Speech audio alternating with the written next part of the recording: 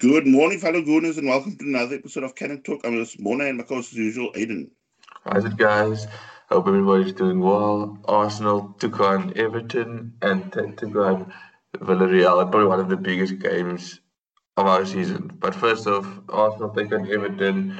I think Everton were probably even going to this game a bit more hungry than Arsenal were, even though all would take for Arsenal is a few good results, and suddenly you could see, top four could be somewhere in the horizon or even a European spot. So I know a lot of focus was for the Europa League tie, but I thought, Arsenal would give some sort of performance and revenge over since they lost to Everton.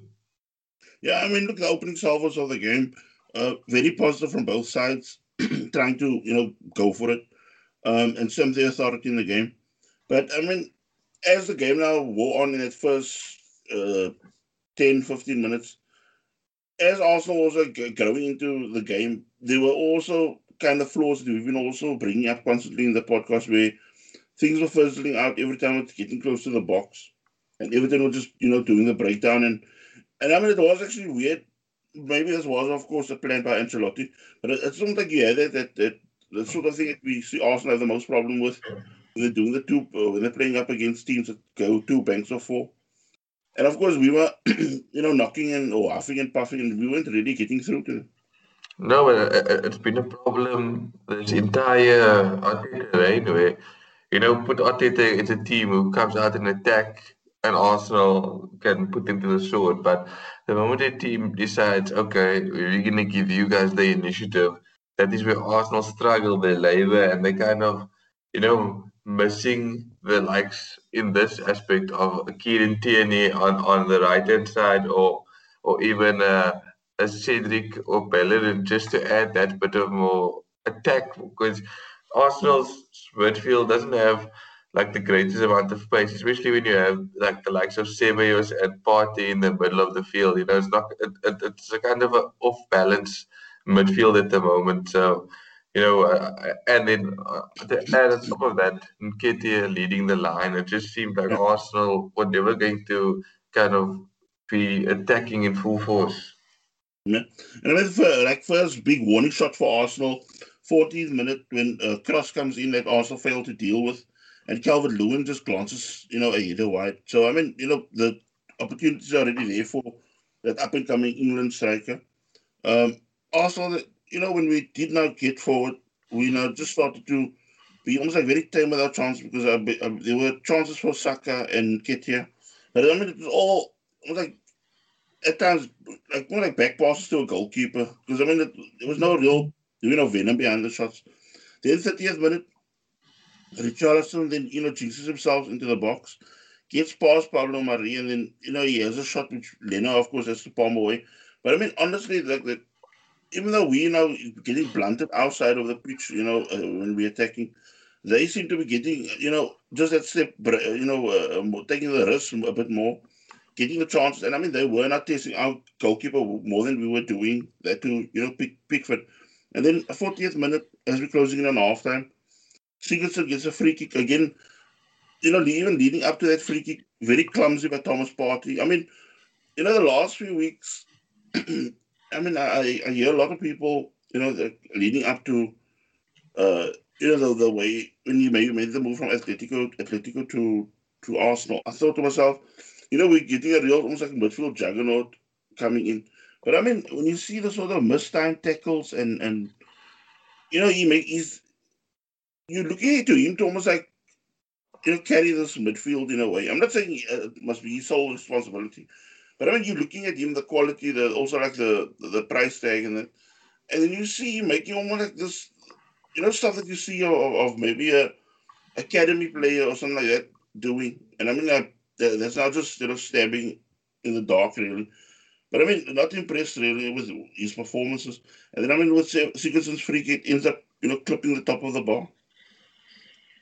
Yeah, the sad thing is, as we go along, closer to the end of the first half, is that there's no real talking point for Arsenal as an Arsenal fan to kind of say, no, we did this, we did that. It's like you're always talking about the opposition doing something, maybe Leno putting up a save and Arsenal just ambling through the game all the time.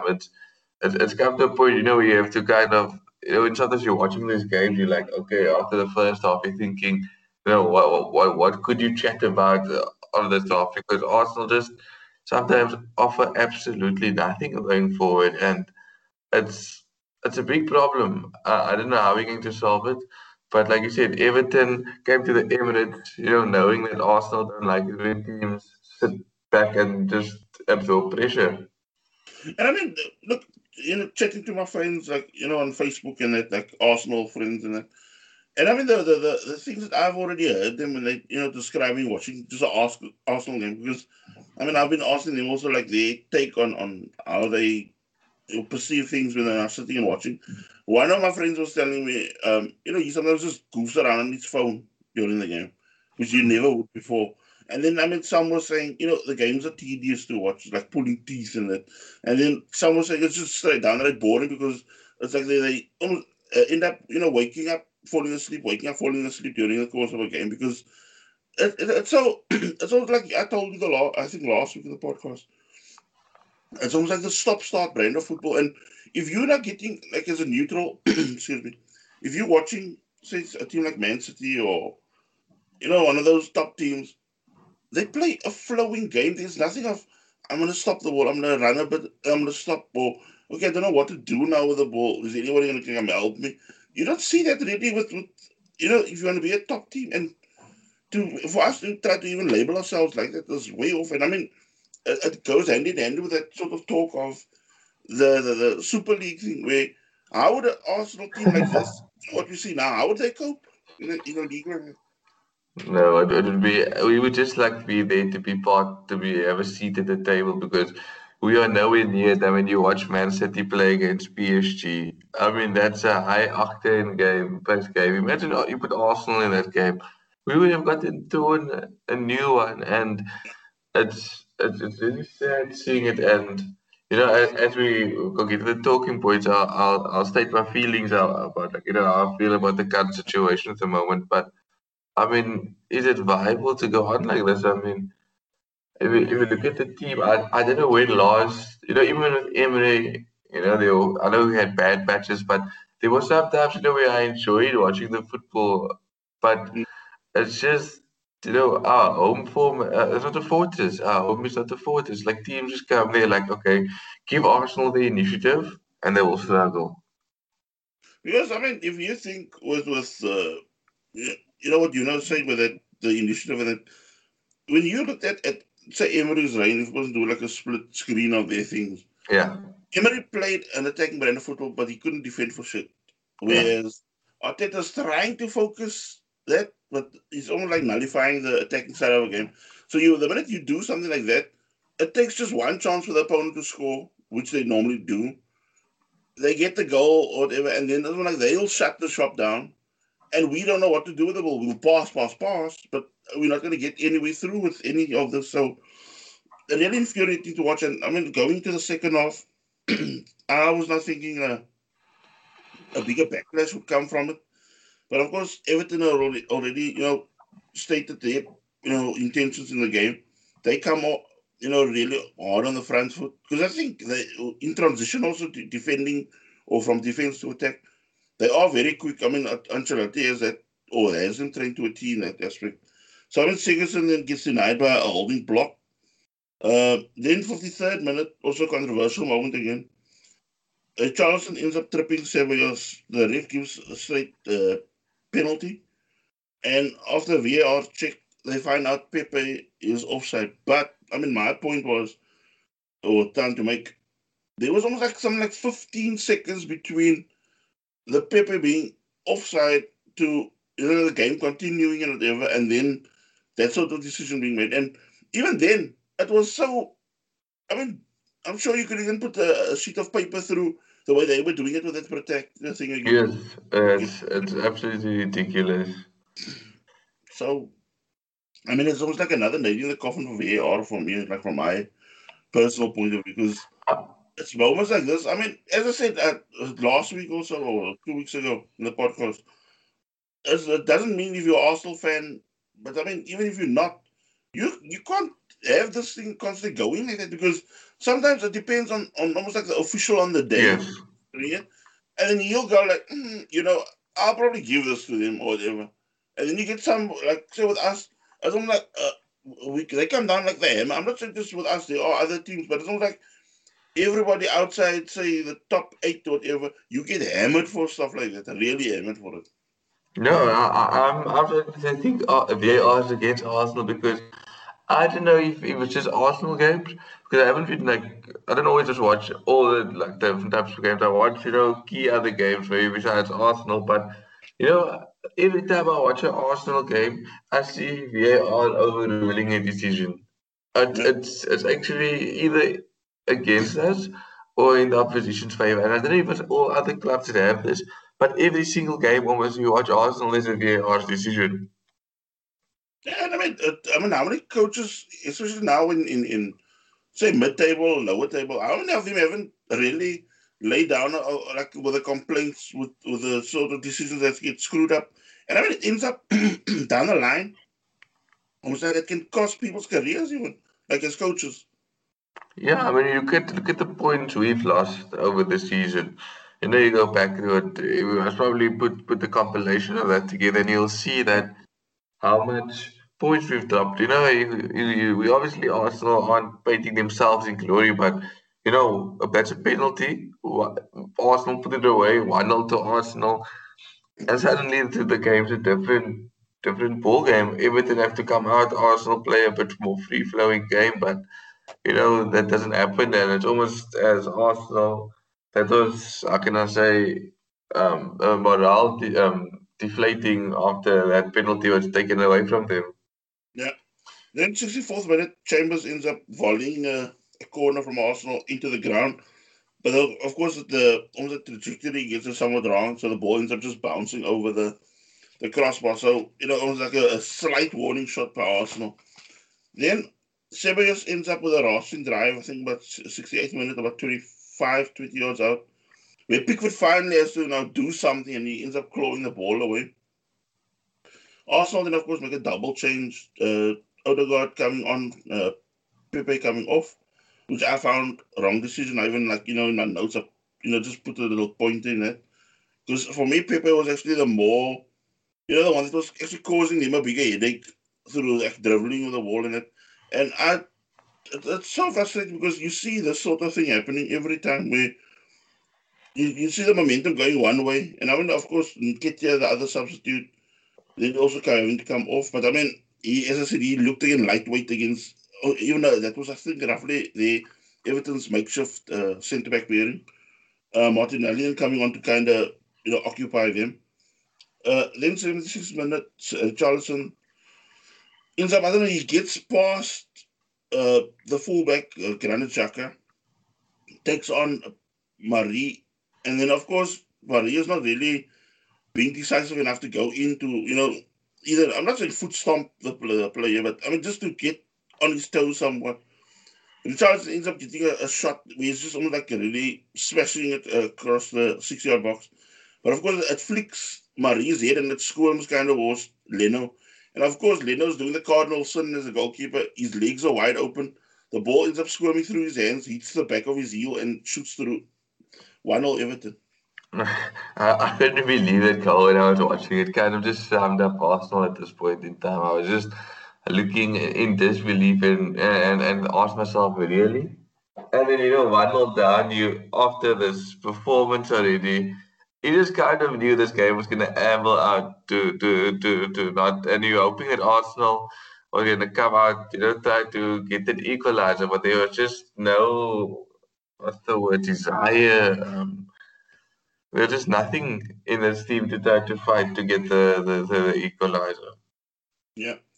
Then, of course, Arteta now with his final throw of the dice, really. At the third minute, he ends up taking off Callum Chambers and he brings on Willian. And again, is this now your SOS or something like that? Because, when he comes on, he already runs around like a headless chicken for most parts of the game, like that little cameos he gets.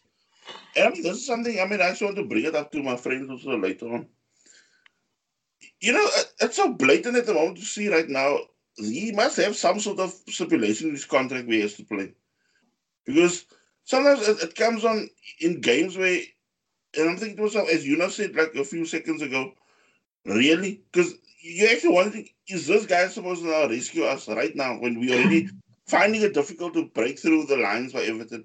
And he's supposed to get through. I'm not talking of William Chelsea days. I'm talking of William now at Arsenal in their colours. Is he going to now try to pick that lock? Good luck. Because, I mean, that's never going to happen. So, No, not at all. yeah, so 90th minute, Martinelli ends up forcing himself into in the Everton box, manages to fire a shot across the box same way a bit like Richarlison. Everybody kind of misses it, but I mean, by the time the ball is starting to squirm itself to Bukayo Saka, Pickford is already on the number and he ends up, collecting the ball before it even reaches Saka. So, I mean, he ends up killing up the last bit of seconds. And I mean, another loss for Arsenal, we dropped to 10th. Yeah, it's actually it's getting quite embarrassing, watching Arsenal and you just see us dropping more points. And I mean, it could be worse because you look at the Premier League table at the moment. We 10th. I think Leeds are Leeds are ahead of us. Aston Villa has a game in hand on us, and if they win, they'll go above us. So I mean, we could slip down to 11th, and the only reason we're not 12th is because Wolves have been battling a bit. But I mean, this is relegation form stuff with 46 points only. Arsenal should be happy that Sheffield United, West Brom, and Fulham were kind of battling because else, we could have been dragged very much into the relegation scrap, and it's just not good enough to do that. But after losing this game, your consolation was, for me, the Premier League, it's basically done. There's no, unless we get some miracle of winning the next 5 games in a row, I don't see us getting anywhere. And then I was like, okay, let's focus on Thursday night. We will come out all guns blazing against Unai Emery. Arsenal playing away from home. I think is our best chance to actually end the tie away from home because right now our home form is probably the worst I've seen in a long time. So I thought Arsenal get the job done against Villarreal. So I thought, we'll go out there and get maybe 2 to 3 away goals and show up and give a hardcore performance because we played Friday night and Thursday night, almost a week's rest. So yeah. Yeah. So I mean, both teams, coming to the game with real iffy track rules based on the league form. Arteta then, of course, trying this game to set up a false nine as his tactic for the match. I personally thought it would work because I thought to myself, look, if you're not going to have, say, someone like Nketiah firing, then at least that is your other option. If we can somehow, somehow master the way Pepe has done it at Man City, I thought, in my mindset, of course, I was somewhat deluded, I think, with the sort of or airy ambitions, I think. Um, I thought that would now work because I thought to myself, you don't need now a straight centre forward or whatever. You can have, them floating the same way Liverpool did with their front three when they played that false nine for a while. So I mean, Arsenal start the game quite positive on the front foot.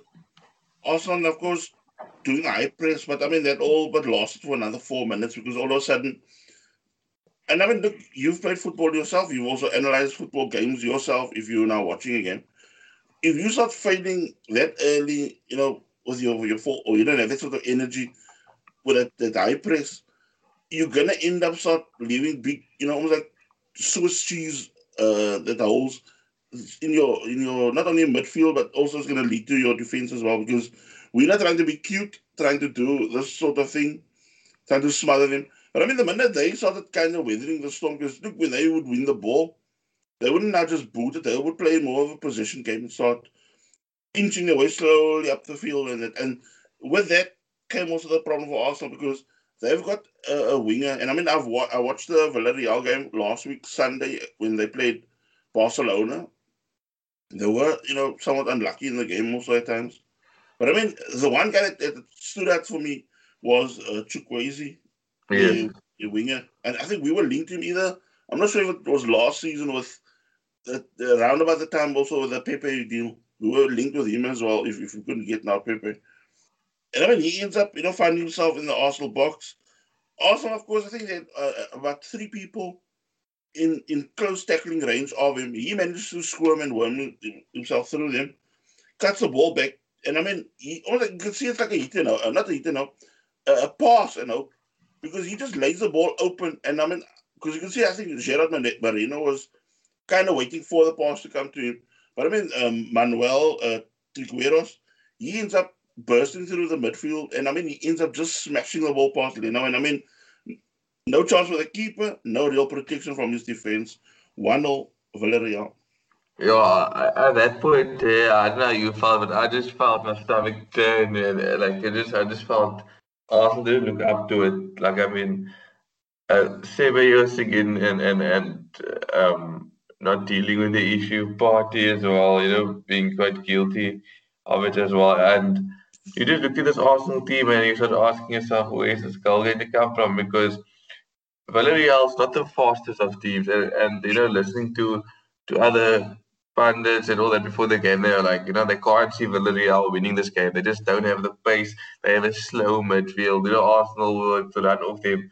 But it's almost like Villarreal played Arsenal at their own game with a position game. They slowed things down. Arsenal, like you said, were leaving gaps open. We were keeping possession without any purpose, Yeah, and yeah, Danny Ceballos says the ball carrying midfielder. I mean, it wasn't working. I mean, yes, they got a bit lucky with the ball, like squirming in the box like that. But you know, like yeah. you said, poor defending from Ceballos and Xhaka. And you know, I don't know if Leno could have done anything about the shot, but I mean, there was nothing. Yeah. In my opinion, you could have done. I mean, 1-0 to Arsenal, and you're just praying to yourself, like, you know, come on, Arsenal. You know, it's 1-0 only. Let's step up in that to get that away goal. Then, of course, 15th minute, Pepe ends up, getting kind of blocked out by the Villarreal defense before he could actually do something, worthy. But I mean, he was trying to keep them, on their toes when he was like making the surges going forward. 23rd minute, Ceballos and Party, for me, by that point already, I mean, leading up with this game, like, the first 10, 15 minutes, you could see already that gulf that you're talking of with the quality or lack of quality.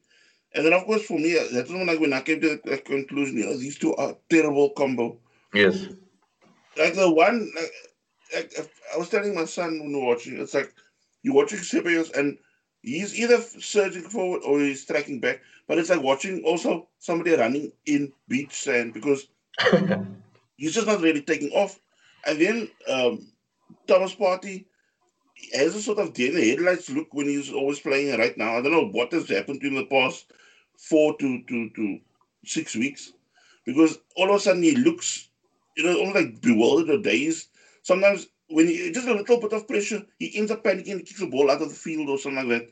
And I thought you were like, I mean, you come with this reputation of being like a beast in midfield, and then all of a sudden I started getting this horrific flashbacks and cold flashes, not hot flashes, cold flashes of Julio Baptista, where everybody heard when he joined Madrid from Sevilla, he's the beast up front. He can do everything and anything. And you watch him at Arsenal, he ended up being a real pussycat, getting bullied all over, sweating more than actually playing right.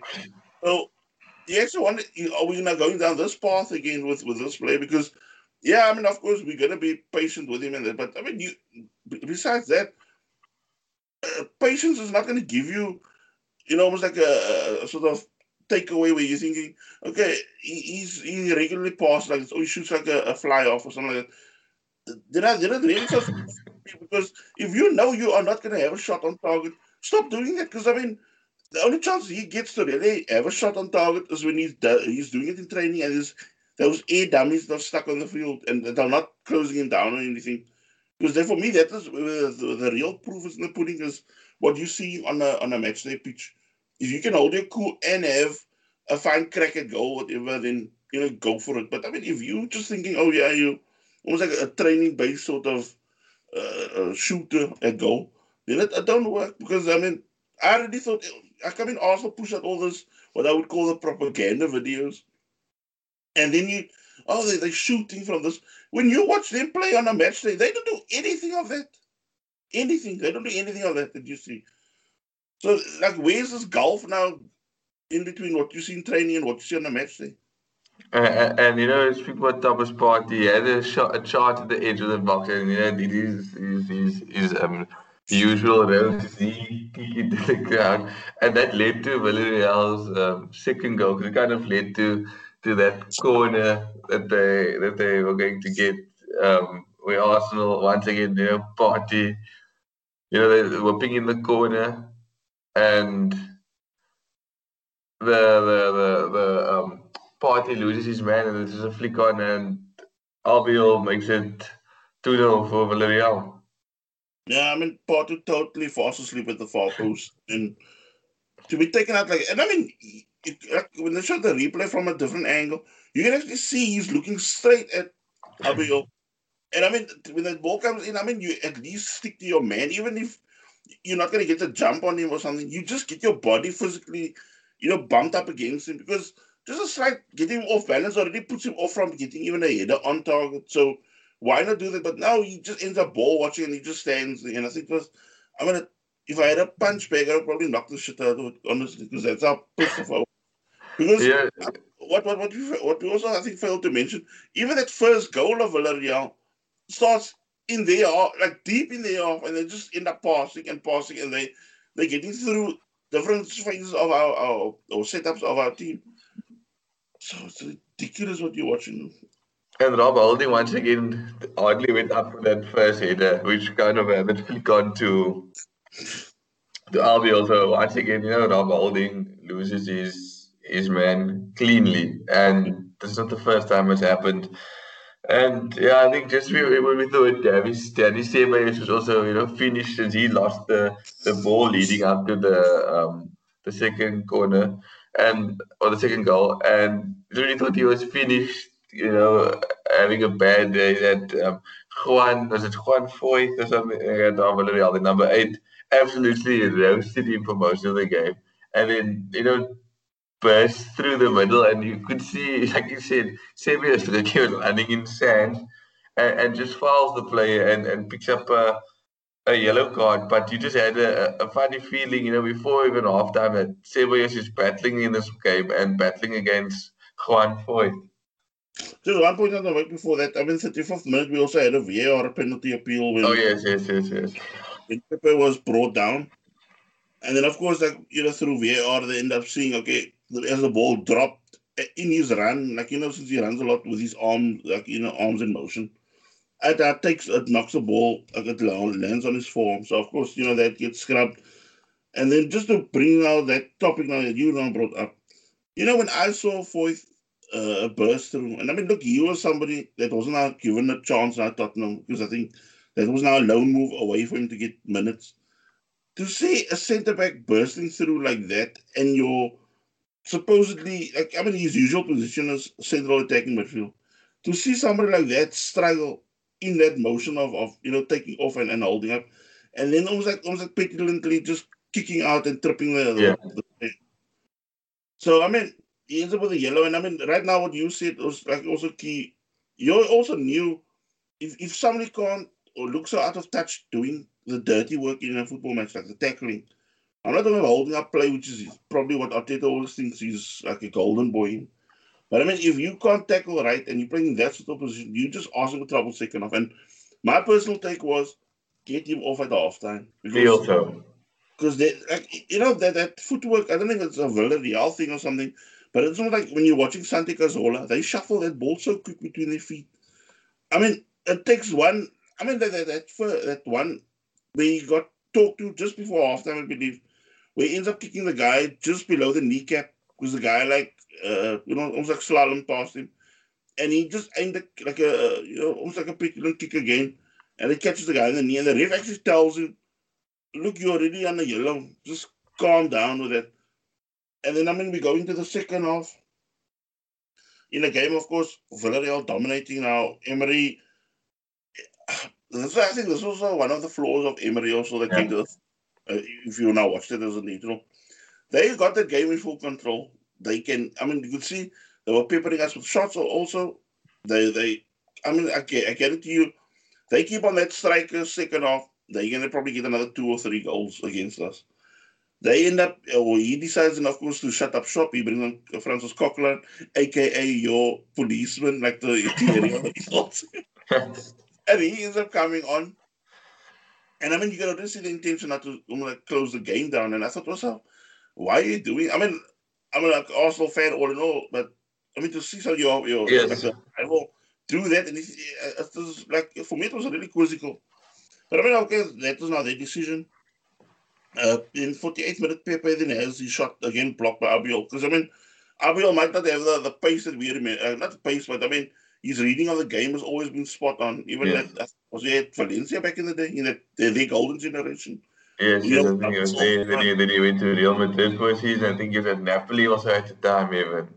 yeah. So, I mean, he is, of course, reading quickly the game. Then 57 minutes, Ceballos bursts through with the ball, ends up almost like overrunning the ball. But in that time to win it, he ends up I mean, it wasn't like really a stamp on the, like, like malicious. It wasn't really malicious, but I mean, he did step on Parejo's foot. And I mean, the ref, of course, sees it, calls him up, gets his second yellow, and we're down to 10 men. I was actually fuming at that point, and I just thought of what you spoke about last week, last week or the week before, in a podcast where you asked, would you keep Ceballos at the club? And I'm ready to let him go, especially since he said in the media that he doesn't want to be at Arsenal next season. Oh, yeah, sure. So, I'm happy with him if he doesn't play another competitive minute for us in that sense. I mean, I thought I'd just stick up for him, whatever. But I mean, this was not the first time he's battled. I mean, if you look at that Benfica game as well, that second leg, he was a big cause of both goals. And now you Yes. look here as well. He also played a part in the goals, and then gets a red card as well on top of it. I don't know if he's gonna go back to Spain and play for Villarreal next season and try to get in the Champions League. But I mean, it was suicidal, and I told my girlfriend as well. 2 minutes before that red card happened, I said, "Ceballos is gonna get sent off, and we're gonna go down to 10 men." How is it Yeah. that? And you read the comments on the Arsenal page after the red card. Everybody was calling it out before it happened. How is it Yeah. that all fans saw that was going to happen? There was a red card waiting to happen, Yeah. but the coach did absolutely nothing. His assistant coaches didn't tell him, "Look, let's get Ceballos off." Do you think it was okay? I mean, they could have taken Ceballos off, shifted Xhaka into the centre mid, and brought out Cedric or Yeah. Bellerin. I mean, it's not rocket science, or like force Cedric to maybe play on the left hand side, and bring Xhaka in the centre because it wasn't working. Ceballos was consistently losing out and a yard slow, and maybe also not to make excuses for Partey, but maybe that partnership with Ceballos is also putting strain on his game as well. Mm. Because, I mean, I don't know if you recall also in that second half also, I think there was also a moment where he also ended up either tripping or kicking a guy and fouling it, and the ref just didn't say anything to him, just pointed at him. And was like, I've got my eye on you. And I'm thinking to myself, now you already got the target on your back, and you're still doing stupid stuff like this. I mean, the one thing you want to try is you're going to try to keep yourself out of all the sort of mess. Because, I mean, that is also the sort of petulance that we have going on at Arsenal. I mean, they are given also in this instruction about what to do or what not to do, and they are just keeping up making the same sort of errors that ends up costing the team in the long run. So Arsenal then end up 63rd minute. They bring on Martinelli. They take Odegaard off. I mean, for me, Odegaard seemed more like a passenger. Wasn't doing anything, of worth really. Because I was expecting making more impact passes and that, and all he was Yeah. doing was laying the. And this is the problem that I think I told you a while back. There are too many especially the midfielders. They're all, I mean, in my opinion, if I was being not blunt about it, they're all cowards because they're all hiding behind the fact, okay, I can lay the ball off and give the problem to somebody else. For them, it's more like the ball is a problem. So they don't want to show, okay, I can do this with the ball, even if because we almost like get people that almost like playing with a highlight reel. They want to, that or for the stats. Because when opponents are going to give them space, yes, they're going to cause damage. But the minute they have to do the flip side, the dirty work, rolling up the sleeve spot, then for me, you can see who is worthy of playing or staying at the club, because I saw really nothing from Odegaard. As like for me, someone like Smith Rowe was playing his backside off, because I mean he was trying to keep things going, Yeah. at least keep that midfield also second guessing things like that. And then of course, I mean, look, Villarreal, you can see also the momentum, kind of shifting, because not that they were playing bad. They were just trying to close up shop, because they attacking were way less. They were playing more of a counter-attacking game, just waiting, because they knew we were gonna now probably go gang out to try to get the opportunity. Coquelin ends up with a no-look pass 66 minute. I mean, I really thought to myself, gosh, this was the same guy that was by us. Yes. And I mean, he ends up playing Moreno in, and I mean, he forces a fantastic save from Leno, which I think you were mentioning it also post game, where you said there's almost like sort of save that kind of keeps you in a game, in a time. Yes. That's what I mean. I think came over 10 men and 3-0 down after we were playing. Like Mm. I at 2-0 down, I think Emre is a good coach over two legs. You know, I need to give him the credit where it's due. I mean, he made the mistake, but I think his plan was, I think he knows Arsenal has better quality than Villarreal. So his plan, I think, was try to shut up shop, get the 2-0 result, and they would probably blow Arsenal out the water. Not saying they're gonna beat us 3-4-0. It's just Emre, that Napoli performance where we had a 2-0 home result, and everyone's like, Napoli's gonna come back, Napoli's gonna come back. And we beat Napoli 1-0 at their home ground, and then you look at also all our home performances, and then away from home, we just did enough to either get us over the line or beat the team quite convincingly. So I think Emre, that was his plan. And Arsenal, I think, besides Saka and Pepe, nobody was showing any sort of attacking initiative. So, Arsenal, like you said, Wakao is in that way, just passing the ball to Saka and say, go on, lad, do something.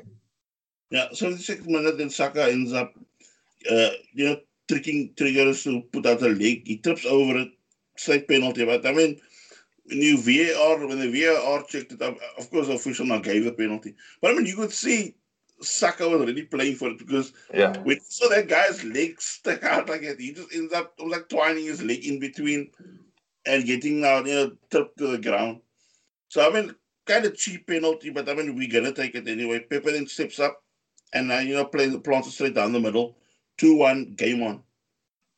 Yeah, I thought to myself at this point, how is Arsenal still in this game? 10 men and we're playing probably the worst. Like, I don't know what is your opinion on this. With you, I know you maybe have seen a bit more, but I've witnessed Arsenal play, many semi-finals, lose semi-finals, and still, as sad as I was, taking on the chin, but at Yeah, this point, this is probably one of the worst performances I saw from an Arsenal team in a semi-final. yeah. Because like they don't show that sort of gritting of the teeth, especially in a game like this when you're playing away, almost like what they would call the Lions. Then you expect that sort of performance, but it's not like we were kind of playing for a lucky break to get us, further. Because look, 80th minute, Capoe then ends up getting sent off, and this is also one of the things that really infuriated me. In this competition, the Europa League, you are allowed the 5 substitutions. We made up to then, we made the 1 sub.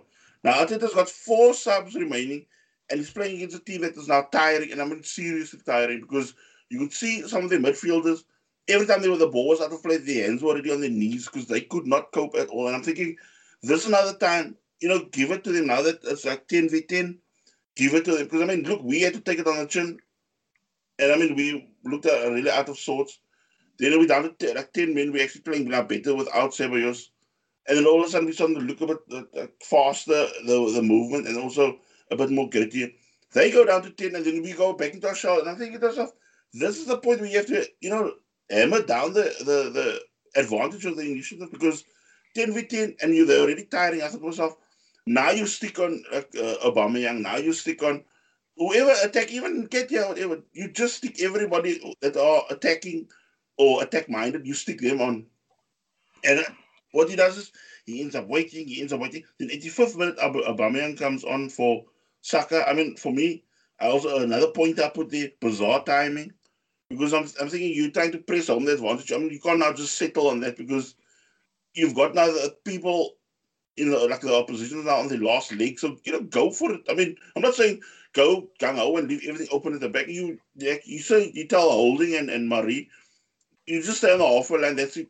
We're gonna do now the gritty work here, or maybe you just stick party in front of them and you say, okay, you guys are the core there at the back. Let the rest now just totally swarm them. But no, we don't do that. We end up, okay, Obama gets a chance, fourth minute of injury time. But of course, he kind of slips as it came to pulling the trigger, which allows the keeper to make it safe. And then from that ensuing corner, this is for me the key to bizarreness. Yeah, with 20 seconds to go, Mikel Arteta makes two substitutions. He brings on Willian and El Nini for Pepe and Smith Rowe just to see out the 20 seconds. I don't know. I think this game had me questioning so many things. Yeah. When you see what happened in the game and how we dealt with things. But the second leg, it's Etienne Capoue is out, and probably it's Juan Foyth because he picked up a injury. So I'm hoping we can kick on from there. But also Aubameyang should have done a bit better with that shot. But obviously, whoever the kick manager was, because everybody should be blamed because everybody was slipping like that as well. So I don't know. I mean, Aubameyang probably 2 seasons ago would have been more composed and probably taken his time and put that away. But it just seems that the season's not been his season. Yeah. So, I mean, yeah, as you said, now Ty's still alive, but I mean, Arteta using, for me, a safe time to not only experiment with the formation, but also the, the man management in game time. For me, it leaves me at times speechless because you want to believe in this guy to take Arsenal to almost like another level. But I mean, for me, it just shows how green he is at the job as well. Because I mean, I don't think an experienced coach is going to even pull stunts like this in a game where you want to, as you said now, especially in European ties, you want to grab the initiative in that leg when you're away already to show that you can either nick something or you nullify the opposition completely from the natural game. But as I said, let's see how it's going to pan out for next week. I mean, personally, I'm not hoping, keeping my hopes up because every time, like I said, when we keep our hopes up, somehow in the league, when teams are messing up, we think, okay, there's another time that we can, chip away some points from the gaps from teams. But then we go on like a 2-game win and a win streak, and then it's again draws and losses and whatever. And I just don't see. I mean, of course, I don't want to get too far in now because we still got the talking points. But yeah, we go out now, swing our attention now to the game on Sunday, tomorrow, against Newcastle United at St. James's Park, 16th versus 10th. I mean, what more can a person say? I mean, it's almost like we're playing at our level, really, because I don't see us, really, scaring anybody in the top 9. Because every time we seem to come short or really make heavy weather from most of the teams. Even look at that Fulham game as well, where you thought to yourself, you already got a home advantage and you're struggling like that to even get or clock up opportunities. I think Newcastle's going to be more at it than Arsenal. Newcastle are probably safe, but they have been playing for their lives of late. I mean, they got a point against Liverpool last week.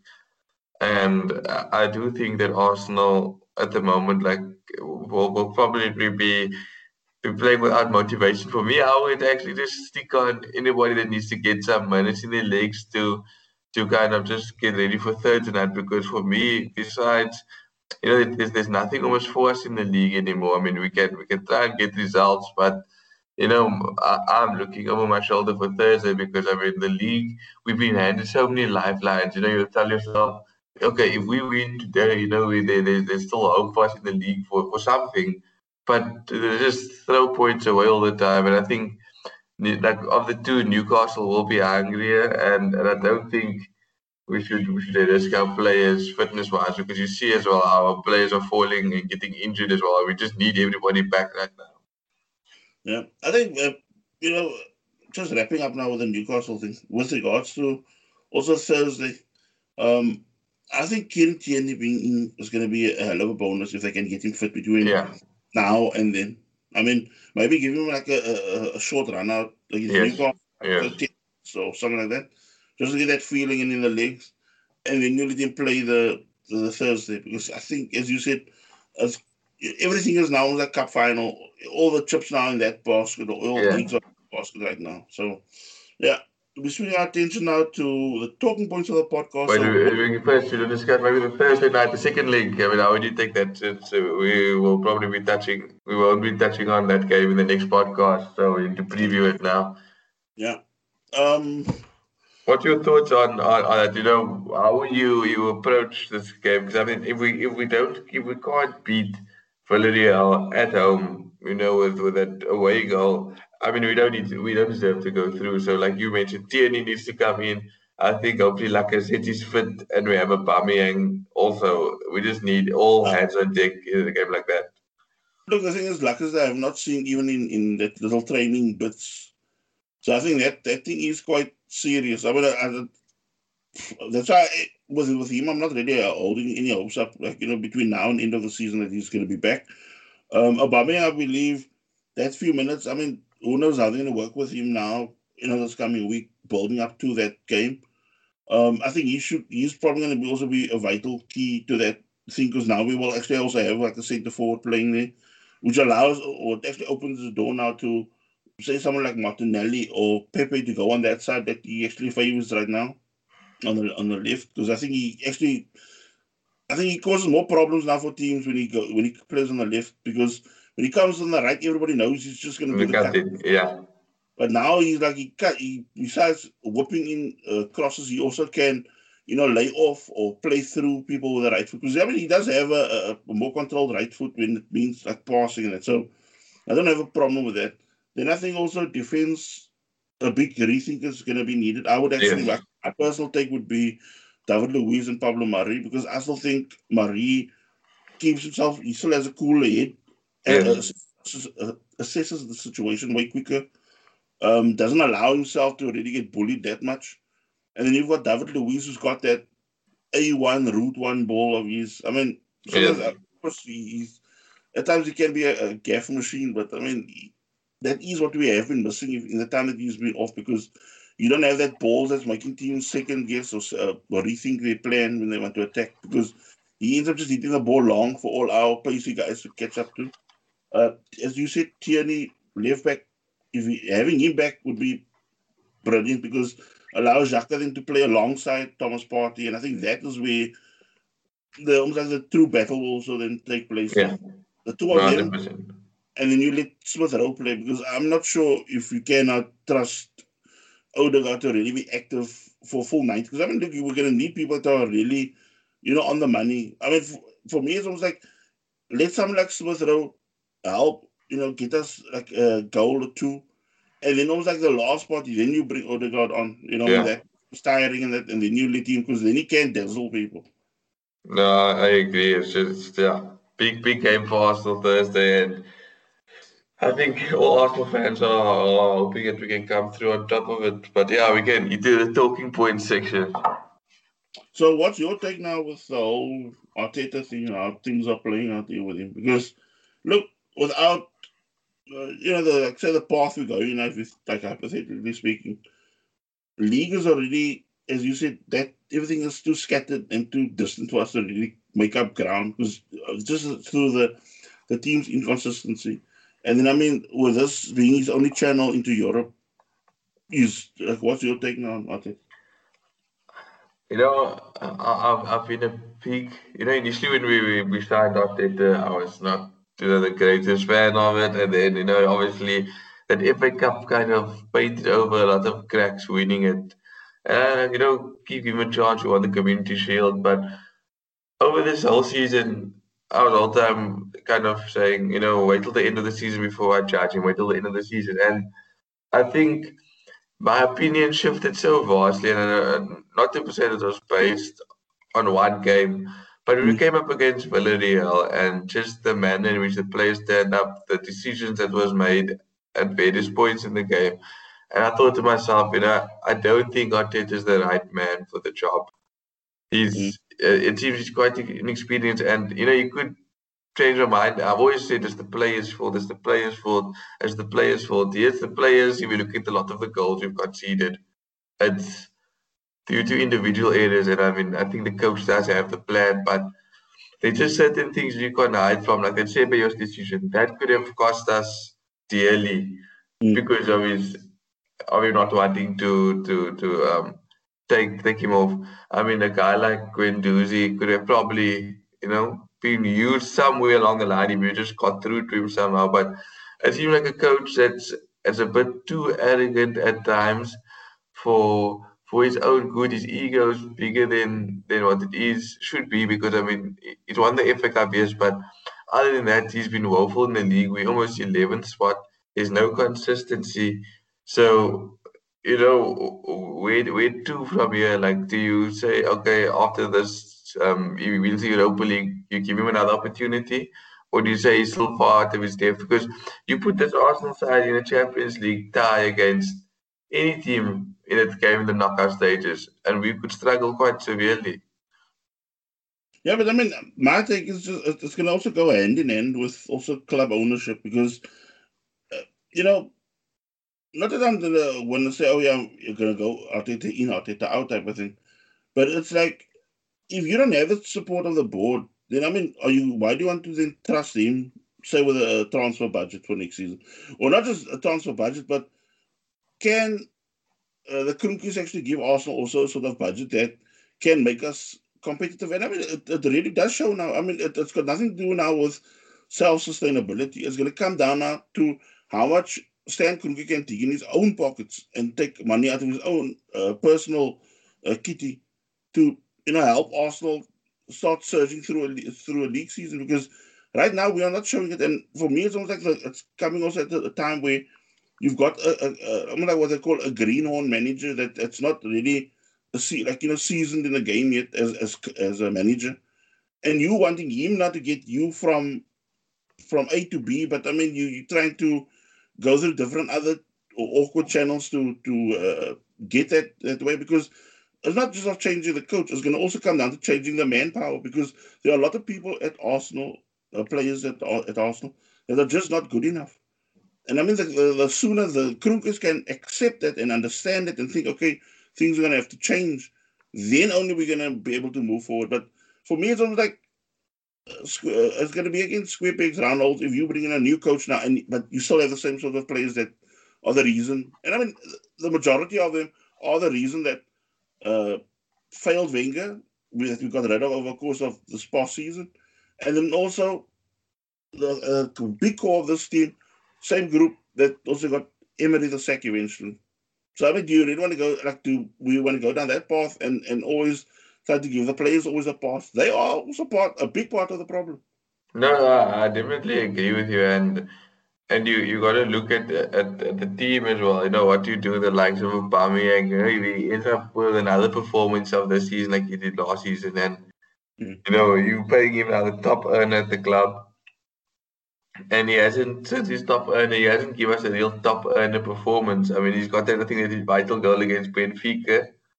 It's a good performance, but I think we need more of those. I mean, what I feel bad for some players is that, like I said, and even Fabian, we haven't played Champions League football in ages now. So, Yeah. do they want to still be at the club in next season if we don't make Champions League?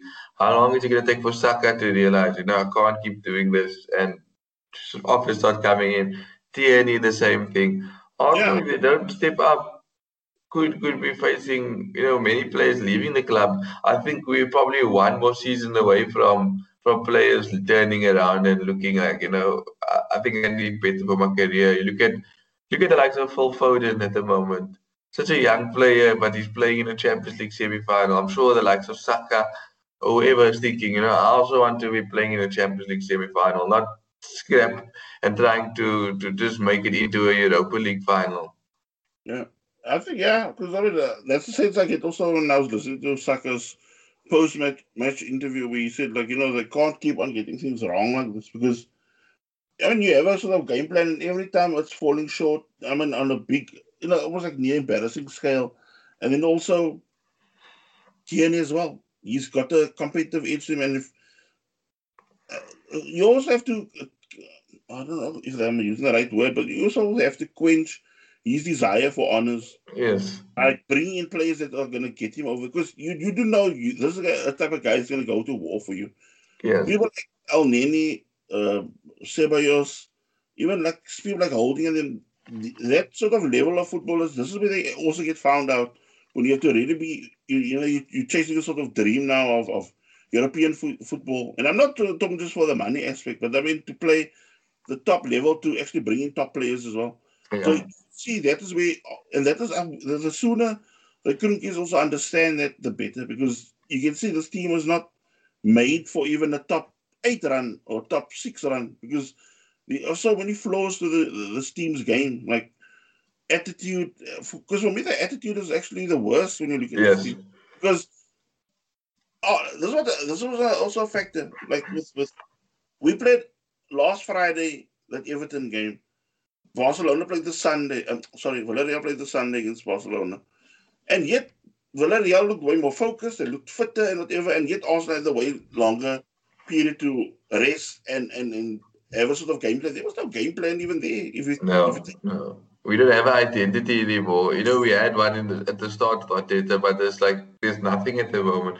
It's almost like we just getting through games, and it has to be like masterstrokes of individual brilliance that helps us get through the games at times. So it's up to the players also to be held accountable and start pulling the finger. yeah, So yeah, I know important week lies ahead for us, and just hopefully that the guys can step up because it's looking a bit scary at the moment how things are what's happening in Arsenal. yeah, yeah. With that, hope you guys have a good weekend. Enjoy the coming week. Take care, guys. Bye. Cheers, guys, and hopefully we'll be discussing us playing in the Europa League final next week. Cheers, guys.